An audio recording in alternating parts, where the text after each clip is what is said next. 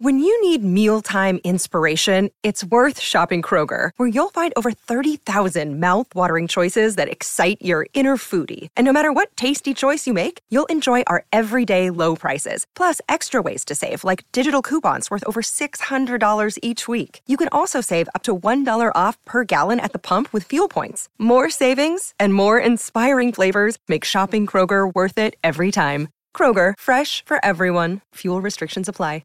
Another day is here, and you're ready for it. What to wear? Check. Breakfast, lunch, and dinner? Check. Planning for what's next and how to save for it? That's where Bank of America can help. For your financial to-dos, Bank of America has experts ready to help get you closer to your goals. Get started at one of our local financial centers or 24/7 in our mobile banking app. Find a location near you at bankofamerica.com/talktous. What would you like the power to do? Mobile banking requires downloading the app and is only available for select devices. Message and data rates may apply. Bank of America N.A., member FDIC. Do you want to give us just a rundown on what it is? You could probably summarize it much better than me. No, because we skipped right over our beers. Wow. Come on. Are you already going to have to take over?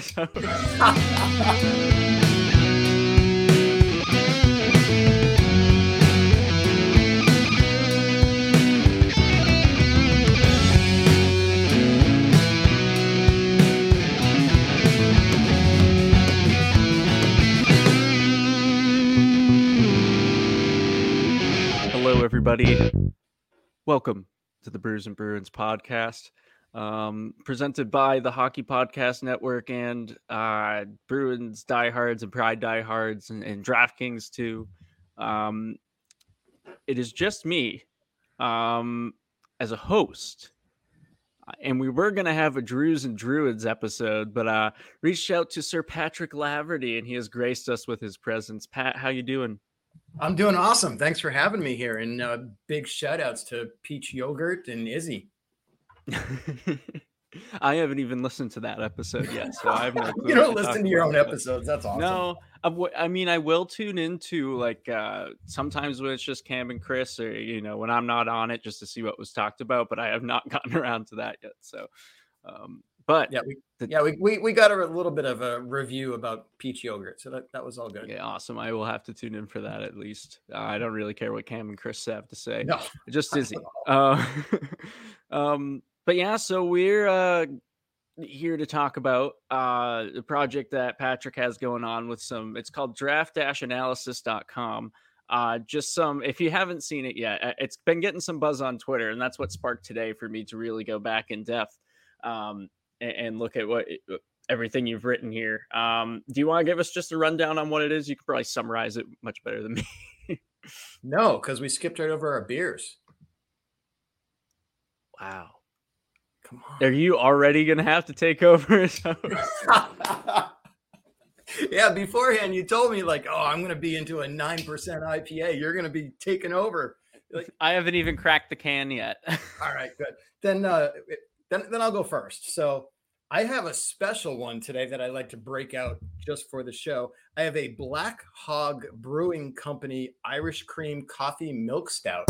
So I always love these kinds of cans that are just like the generic silver can with a label on them. So that's all good. It's a super dark one, super heavy, which is really good.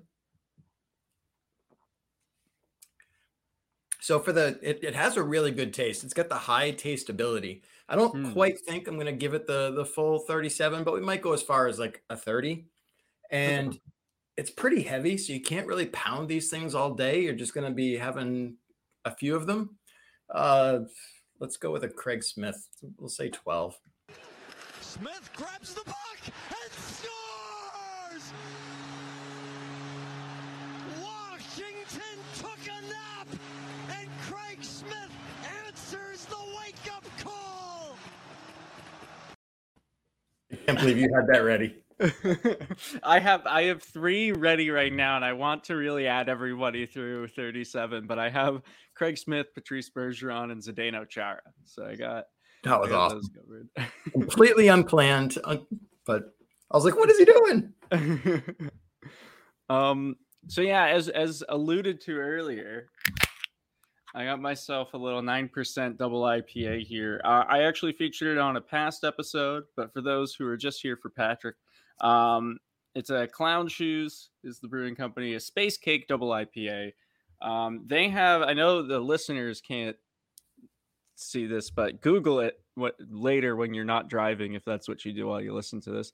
But some amazing artwork on this, like very detailed, and in the can really gets you. So Clown Shoes always has some really good stuff, some great labels, and even better beer. absolutely, including this one. Drinkability here. I mean, it's a double IPA. It's not going to be that high. So I'm going to go with an 8 there. Honestly, it's pretty damn heavy, but tasteability, I'm going to go with a 28, and it's a good taste. So, I think you previously mentioned they're a Boston brewing company as well, aren't they? Are they? Oh yeah. So they're out of Boston, Mass, and Windsor, Vermont. So they got. So they would be a great company to sponsor the Brews and Bruins podcast. We got to find them on social media. We got to actually, I want to send letters to their offices. I feel like that's like you got to go with the old school way of doing business. Anyway, speaking of old school, tell us what the website's all about and what you're doing. Draft analysis is all about. Yeah. So, it all started out basically because of Twitter and the usual stuff of everybody talking about how Sweeney sucks. Sweeney's terrible at drafting. 2015 was terrible, which, yeah, sure it was. And Sweeney's the worst. He should be fired because he can't draft. The Bruins are the worst at drafting. So I started wondering, like, is that really true?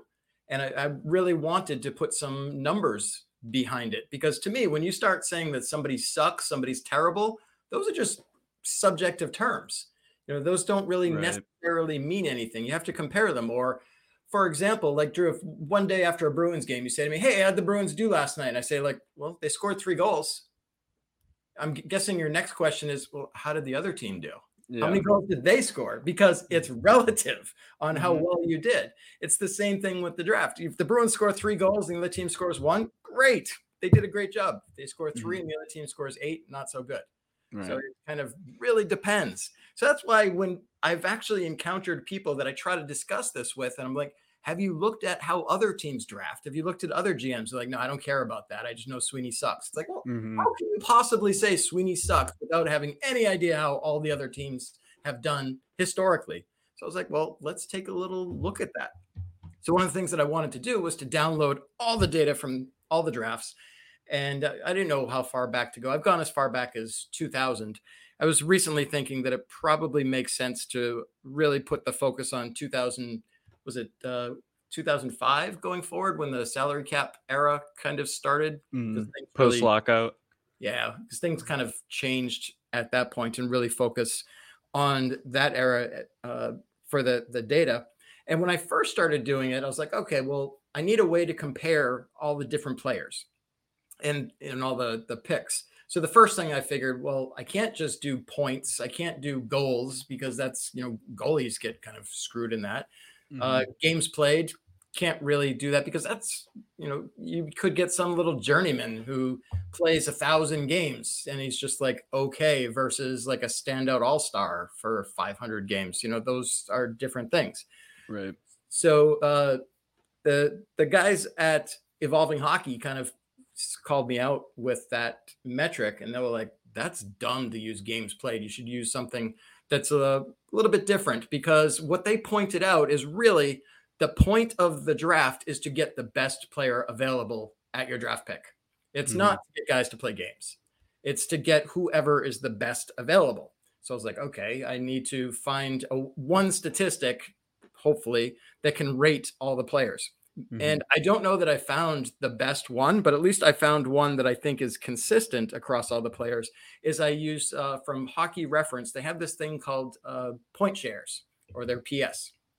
And it's a system that they use it's a big, huge calculation that they give point share values to players. And of course, the great players accumulate more point shares over the course of their career, and lesser players don't get so many. So I've actually been able to compare how players have done throughout their career using those, and then really take a look at how certain teams do with the draft based on those point shares as well, to get an idea on how all teams have done draft wise using that. Since, like I said, the goal is to find the best player available at your spot. So I guess there's just one last part with this is it's not really to get the best player in the draft, because they're not always available to you. Not every team draft Connor McDavid.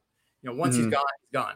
So once he's gone at number 1, you drafting at number 2, you want to take the second best player available. Now, taking the best player available at any position is nearly impossible. It almost never happens.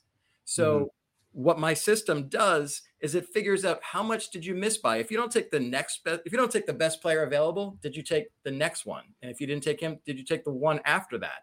And it starts to see just how much you missed by using those point shares. So what I've done is for every draft, I figured out who is the best player available at each pick, and then compare it to the player that the teams did pick, and then subtract the point shares to see how much that they actually missed by. So I guess in a span of a few minutes, that's generally how it works. Yeah. And if that's hard to follow along, I mean, please check out the website.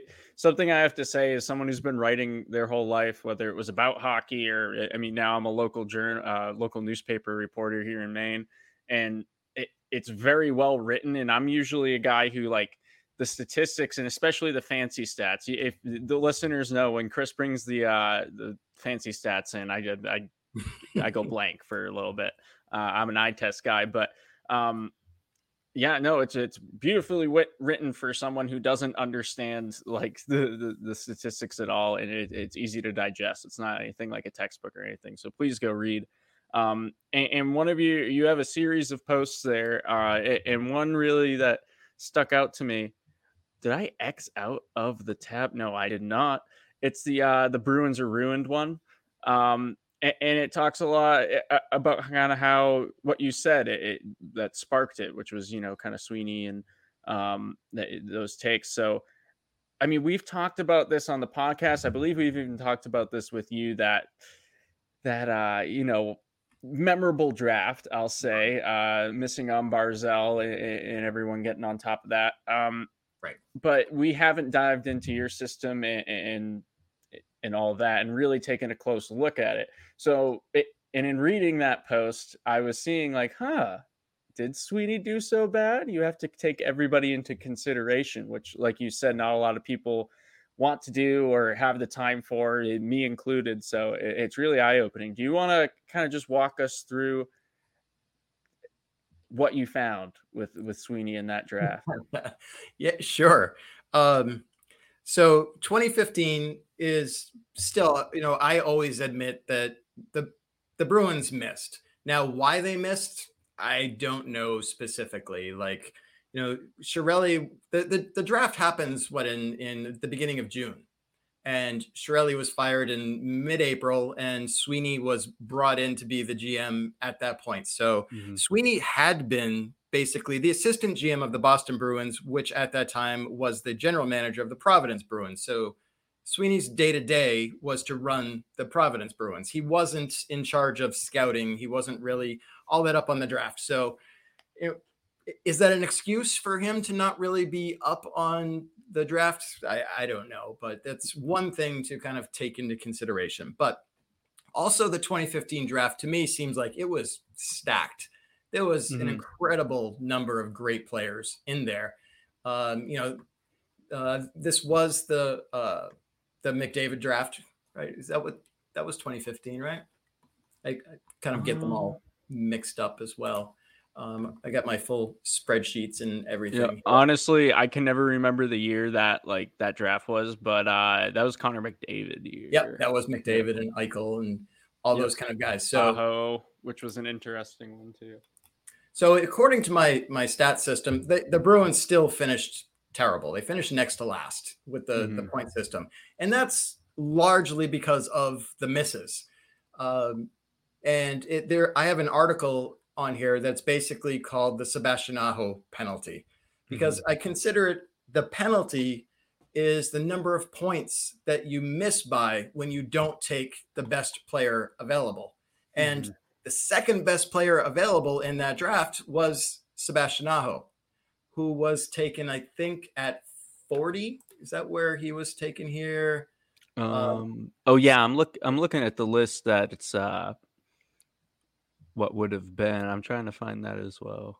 Yeah, he's pretty far down there. So that means that every team, every pick that up until when Aho was taken gets penalized against the number of point shares that Aho has gotten in his career. So teams just get whacked. And the fact that the Bruins had 3 picks that all happened before, or actually it might have even had five or six picks before Aho happened, meant that they just got hammered with that penalty. So that gets them knocked down quite a bit. Yeah. But it's also interesting where some of the criticisms that you hear sometimes against Sweeney, especially recently, which we can talk about, I guess, as well, is that he doesn't even draft guys that make it to the NHL.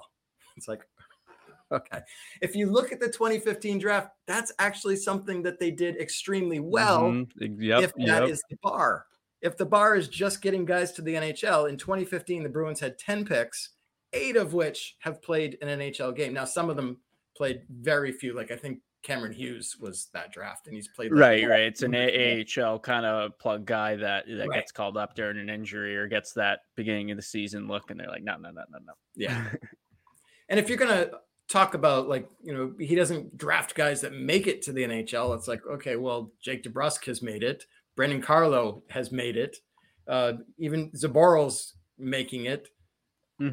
So Senshin, of course, had a few games of his own. So what's also interesting is one of the things that I like to look at, and I think a lot of people don't even know about it, is the NHL has a central scouting bureau where before the draft, they put together all the rankings of players according to how their central scouts think that the players rate.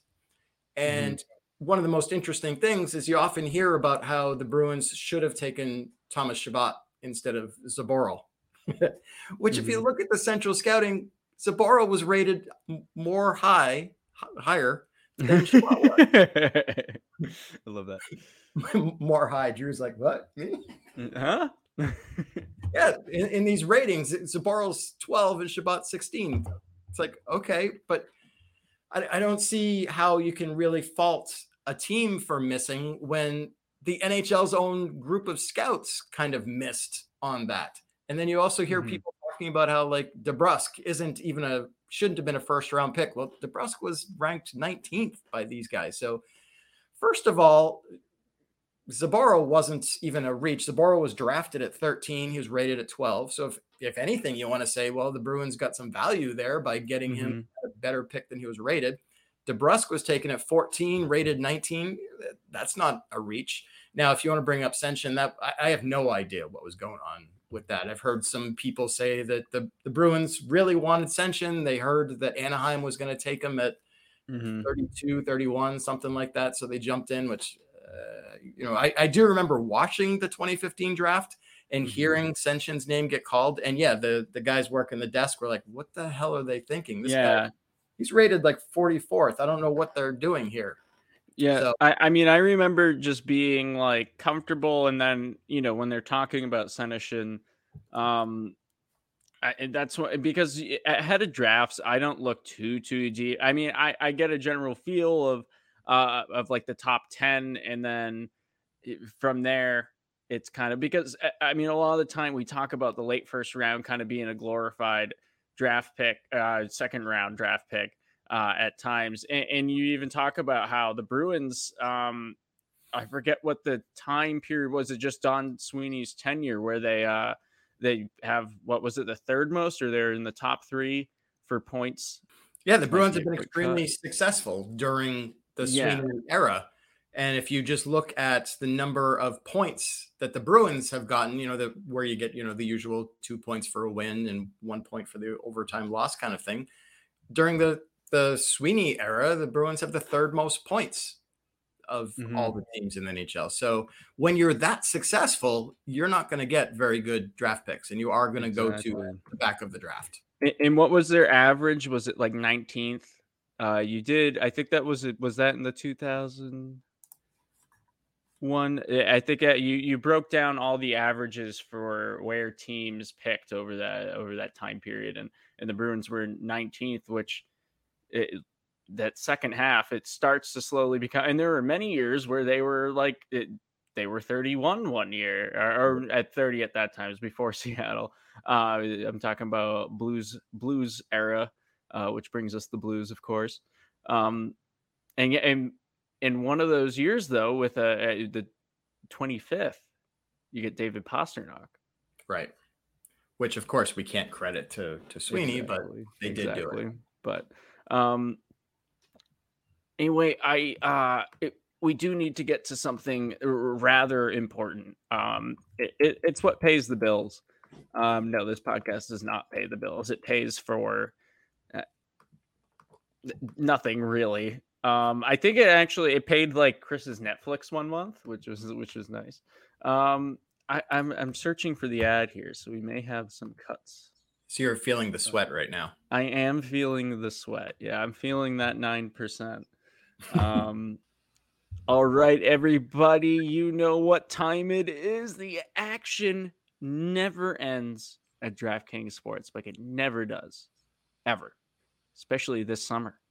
With tons of ways to bet on all your favorite sports, you can fuel your fandom and feel the heat and feel the sweat of the season like never before. Plus, right now, DraftKings Sportsbook is giving new customers a risk-free bet up to $1,000. That's right. Make your first bet up to $1,000. And if it doesn't win, you'll get another shot to cash in. You can throw down on all the major action for baseball, golf, MMA, and more. Plus, with same-game parlays, spreads, money lines, over-unders, and props, your betting options feel endless. And as tradition, please talk about an upcoming game of your choice, matchup/pairings that interest you, who you'll be keeping an eye on, who most excites you, etc. Pat, this is where I put you on the spot. What teams or upcoming games are you interested in? Opening night Bruins, of course. Hell yeah. Yeah, that's coming to you soon. That's soon enough.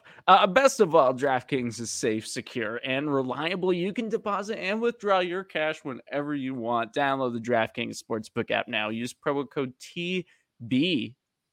That's B as in basketball. Make your first deposit and get a risk-free bet up to $1,000. That's promo code TBPN only at DraftKings Sportsbook. Minimum age and eligibility restrictions apply. See show notes for details. So, Drew, let me ask you this. I love to ask people this question as well when they think that drafting players at various spots is relatively easy. You know, when you get like a McAvoy at 14 or something, and they're like, well, of course they took McAvoy there. That's a no-brainer. So let me ask you this question. I looked back to see from the year 2000 to the year 2017. That's 18 years. Yep. How frequently did the team with the number 1 overall pick take the best player available? So you have the number 1 pick. You can pick any player you want. Every single player is on the board available to you. Out of those 18 years, how many times did that team take the best player available? So it should be easy, right? You have all the scouting. Yeah, I mean, I don't think it's never going to be 100%. Nope. And I know there's been years where it's been a flop. And there's even been years where the guy becomes successful, but winds up not being the best player. That may be taken 3rd, 4th, or like a weird steal. Right. Jack Eichel was not a flop, but he wasn't better than McDavid. Exactly. So he also wasn't taken first. I'm going to go with somewhere to like 60 to 70% because I still feel like more times than not, like in one of your posts, you talk about Austin Matthews. Like, you know, it's easy in that draft to take Austin Matthews, and it turns out. But there are definitely plenty of times where it's off. But I think for the most part, you know, more than 50% of the time they're going to be successful. So I'll just go with a 63, the Brad Marchand. That's my final answer. So you think it's more than 50%, and you would be incorrect because it is exactly 50%. 9 times out of 18. So 9 times, it's 50-50 whether they get the best player available. Wow. You know, and like you said, sometimes the player that they take isn't that bad. Like I just kind of randomly picked a year. In 2010 was the Taylor Tyler year. The best player available in 2010 was Tyler Seguin, taken number 2 behind Taylor Hall. Mm-hmm. Or let's see. But that's about to change, baby. Taylor Hall as a Boston Bruin.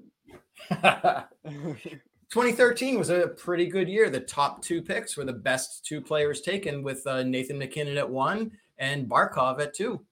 So that wasn't too bad right there with the picks that they went with. But how are you feeling if you are the Florida Panthers in 2014 and you take Aaron Ekblad? Not a bad player, right? Exactly. But at 3, the Edmonton Oilers got Leon Draisaitl. Mm-hmm. So, you know, who would you rather? Oh, I think there's no question you'd rather have Draisaitl. Exactly. Which is interesting how, you know, so many people think even as far down as 14, it's like, oh, that's a no-brainer to take McAvoy. It's like, no. It's not always quite that easy. It's easy 6 years later when you see what they all become, but it's not quite so easy when it's actually happening right now. So exactly. Some of this stuff is kind of crazy. And I want to look back at a specific era that you have a series of posts. Just take the best player. If it were me, I'd say just take the fucking best player for Jesus Christ.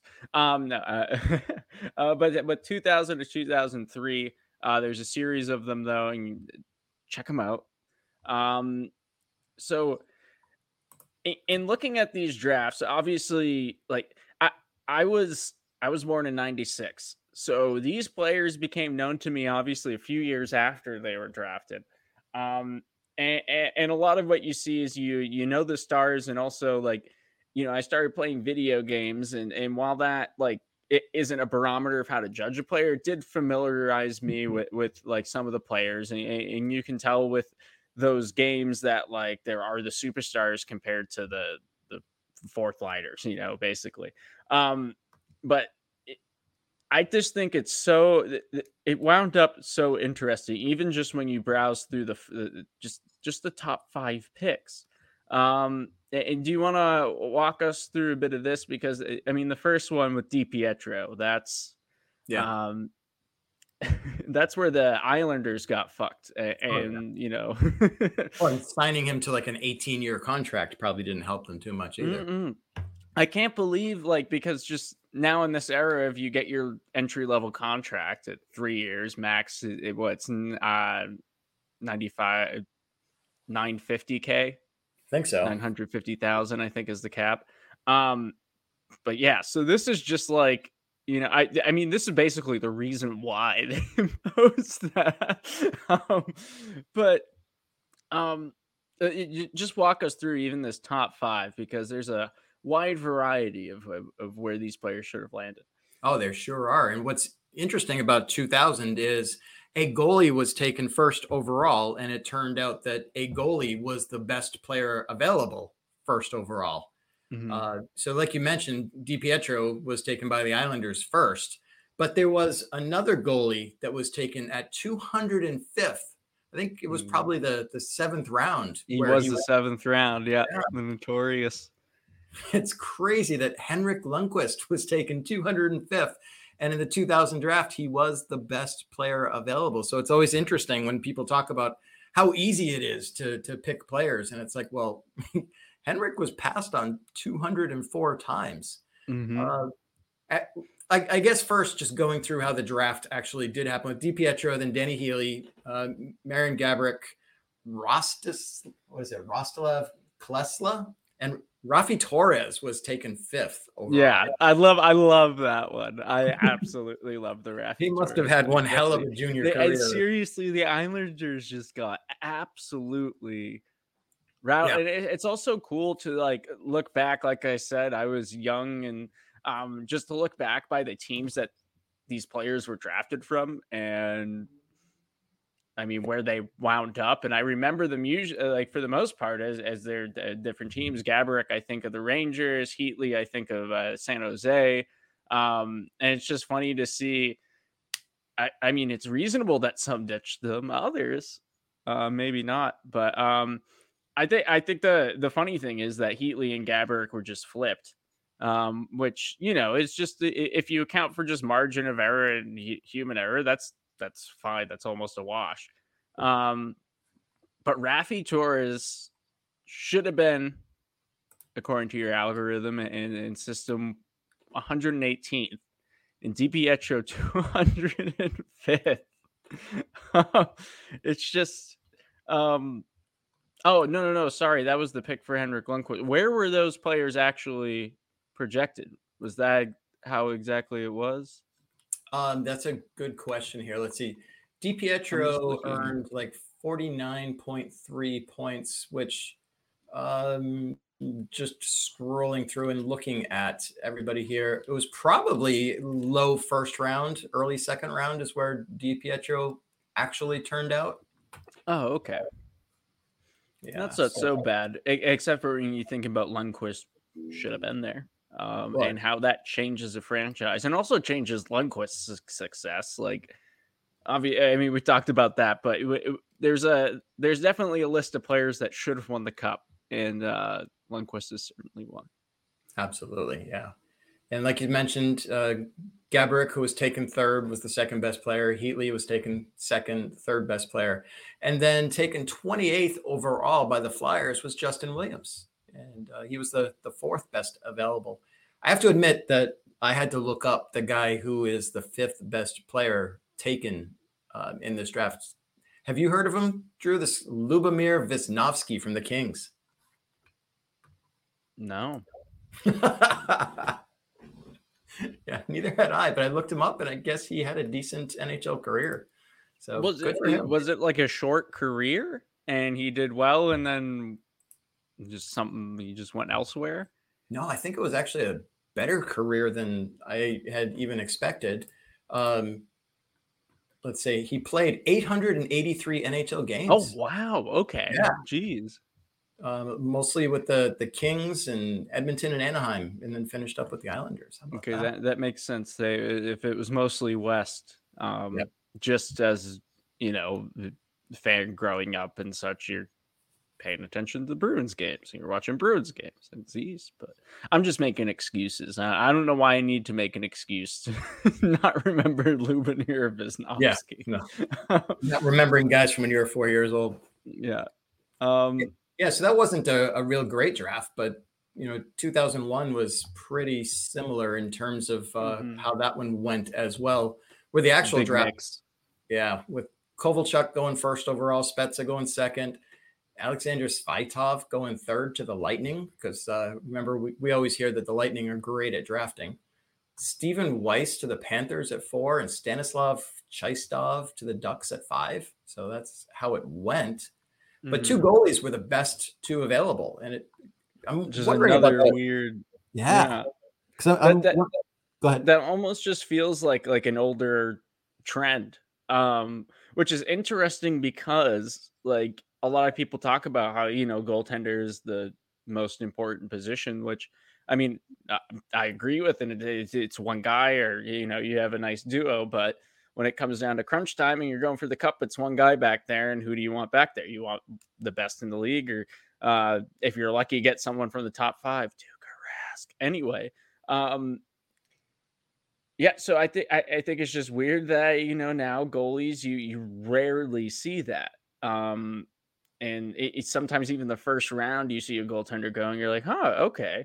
A lot of teams are able to wait. And so, yeah, Craig Anderson with the Blackhawks, and then Mike Smith with the Stars.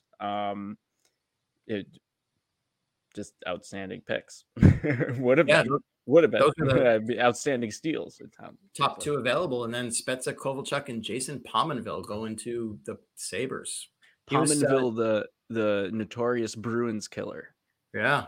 He was actually taken 55th overall, but was the 5th best player in that draft. And then you have another one of those where Spezza and Kovalchuk were, they're still they turned out to be the top 5, but not necessarily the best. Yeah, and Kovalchuk was probably harmed a little bit in his point share stat by not playing in the NHL for a few years. Yeah. And then also you have Spezza on the Senators for the majority of his career, which doesn't. Obviously the Senators have had some decent years. I don't think they've ever beaten the Bruins in the playoffs, right? Never. That's never happened. But then to 2002, Rick Nash, the Bruin, Kerry Layton went to the Thrashers, Jay Bouwmeester to the Panthers, Joni Pitkanen to the Flyers, and Ryan Whitney to the Penguins. And that's just one of those where, aside from Rick Nash, I think of other teams. I can't picture a lot of those players in the jerseys they were drafted in. No, absolutely not. And it's just interesting to see some of those names and how highly that they get drafted. And that's one of the fun things about going through this is just seeing some of these players and like, oh, I guess he was good back then. Mm-hmm. Yeah, for sure. And this one, it was fairly more accurate. No one was 100 off from where they should have been. What you see, you have Kerry Layton going number 1, Cam Ward, who was picked 25th, going second. Another goalie, huh? Yeah.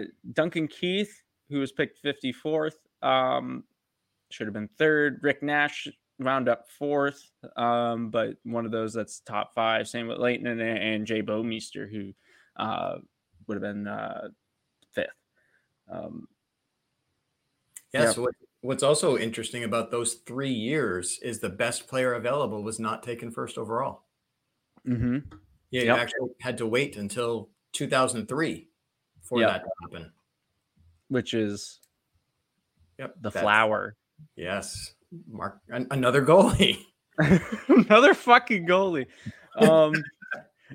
I'm interested because this is the one that I read, and honestly, I looked at this when you first launched it.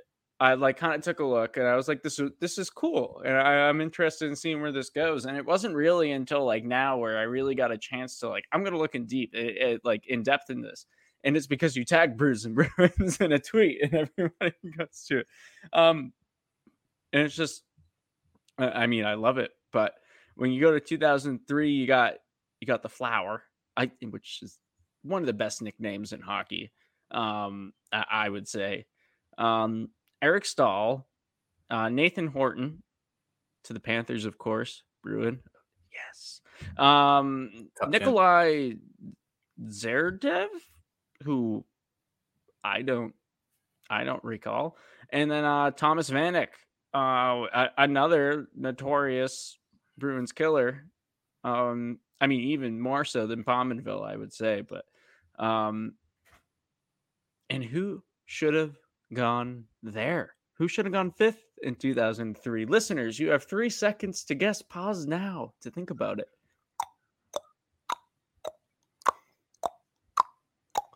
Ding! You know what? We're gonna let the StreamYard show you who. Bergeron scores! Patrice Bergeron with the point of the dagger in their throats. Gotta love Jack Edwards. Just a Jack. We gotta have him on at some point. And I think that should be one of our episodes where we just tweet the link into the void, and we just have 80 people show up to talk to Jack Edwards. That would be interesting for you to get Jack. He'd never come back, ever. No one from Nesson. He'd probably just log off, and then Nesson would just block us on Twitter. He'd be like, "Oh, it's you guys." Oh shit. BS Bergie should have gone, and that's one of the Bruins' best steals ever. Is Bergeron going? What did he go here? It was second round still, right? But Yeah, he went Like, 45th overall. mm-hmm.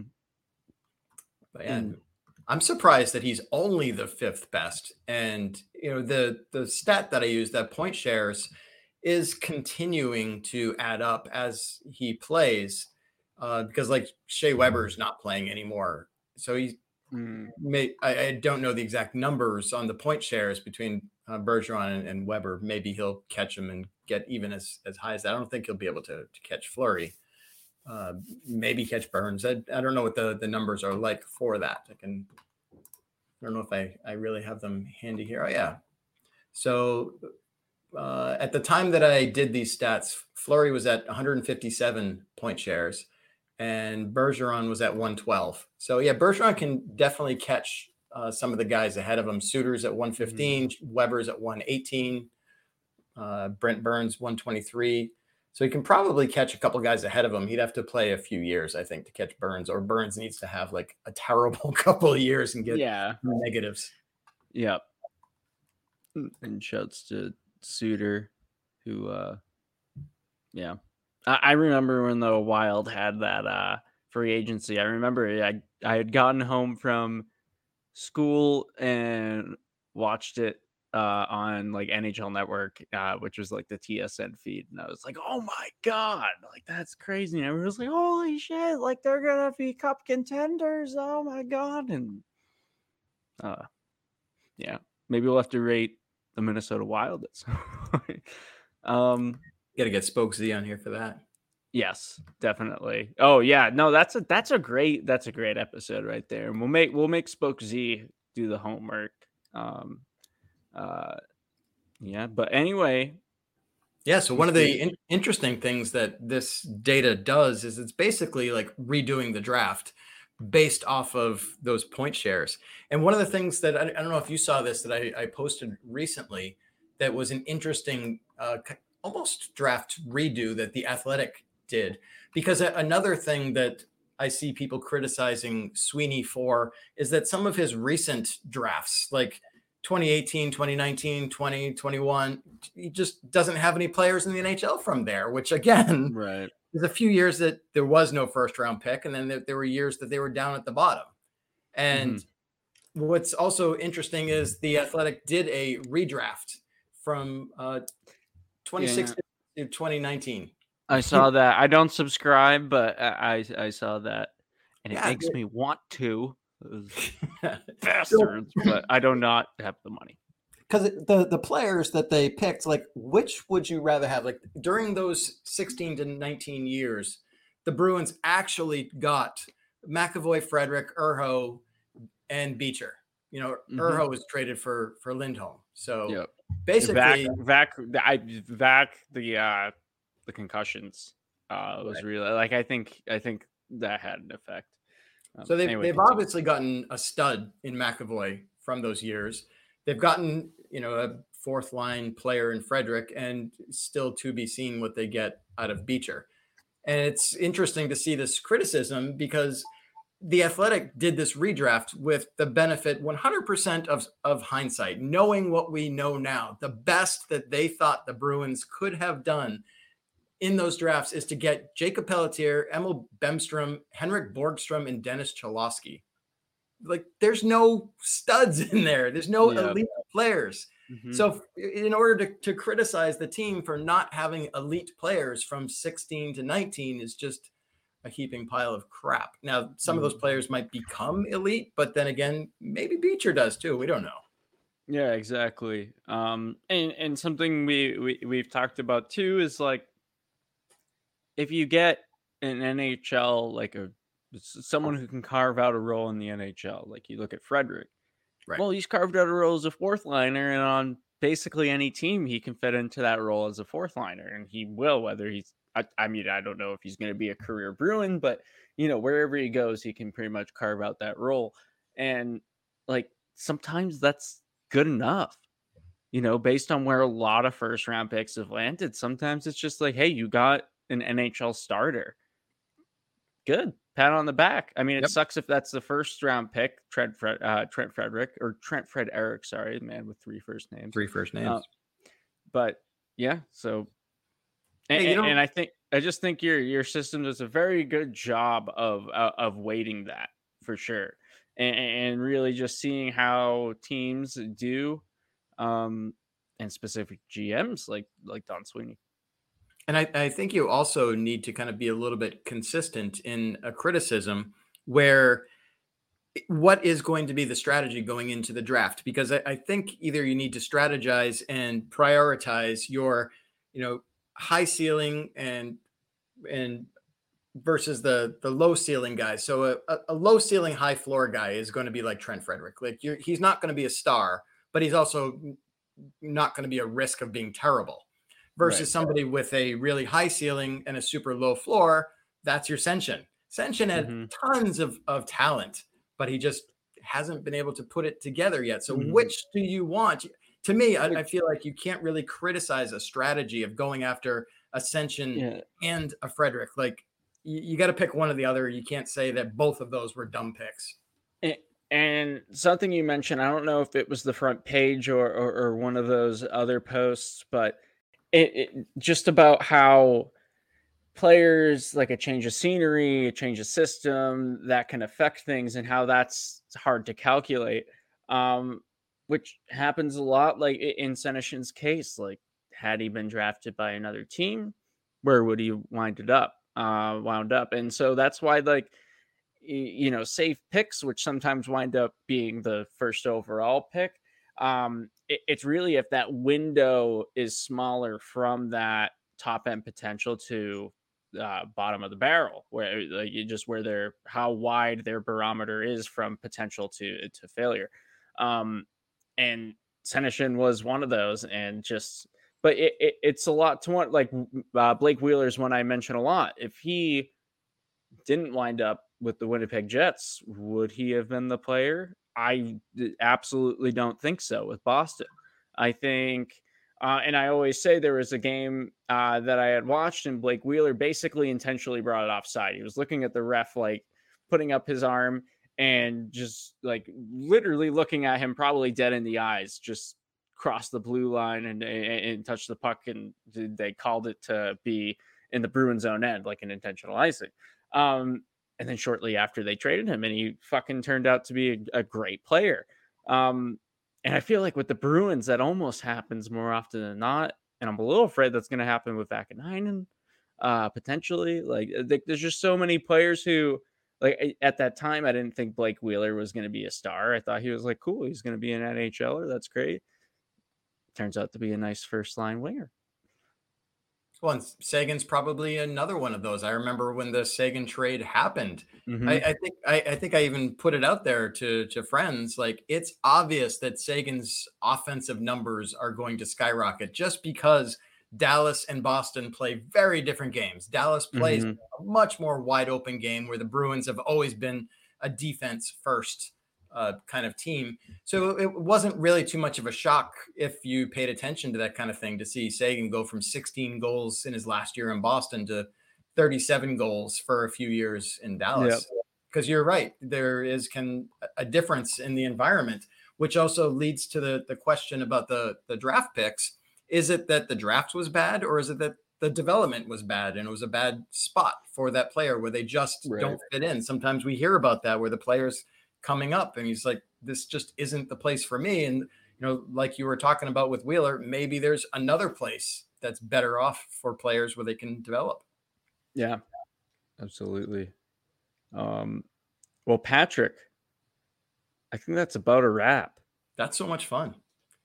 I'm trying to get on here more than Court does. That's my goal, because he beat me. The funny thing is, I also invited Court on, and he said he couldn't because he's very deep in the video game world with podcasting and exclusive access to stuff. He gets like free video games, which I'm entirely jealous of. But yeah, I asked him and he said no. And I feel like it would have. He doesn't listen to this podcast. It wouldn't have been as good as episode. Like, this was great, especially for me when I host shit. It's the Drews and Druids in Cassidy, Sweeney and Cassidy, a Shakespearean tragedy. Like, that's what you get from me. So I'm happy to have had Patrick here along to bring us some actual knowledge of the game and in terms of the raw stats and honestly not just raw, just like taking them in a direction that you can really break things down. Draft-analysis.com. It's at P-Laverty24, as I like to call it, Plaverty24. Patrick, I basically gave you all your shout outs, but is there anything else you'd like to share? No, yeah, that's everything. So just keep listening to Brews and Bruins. You don't want to give your like social security number or address or nothing like that. No, not quite yet. All right. Awesome. Well, thank you, Patrick. Thank you, everybody, for listening. Hopefully you learned something new and check out Draft Analysis.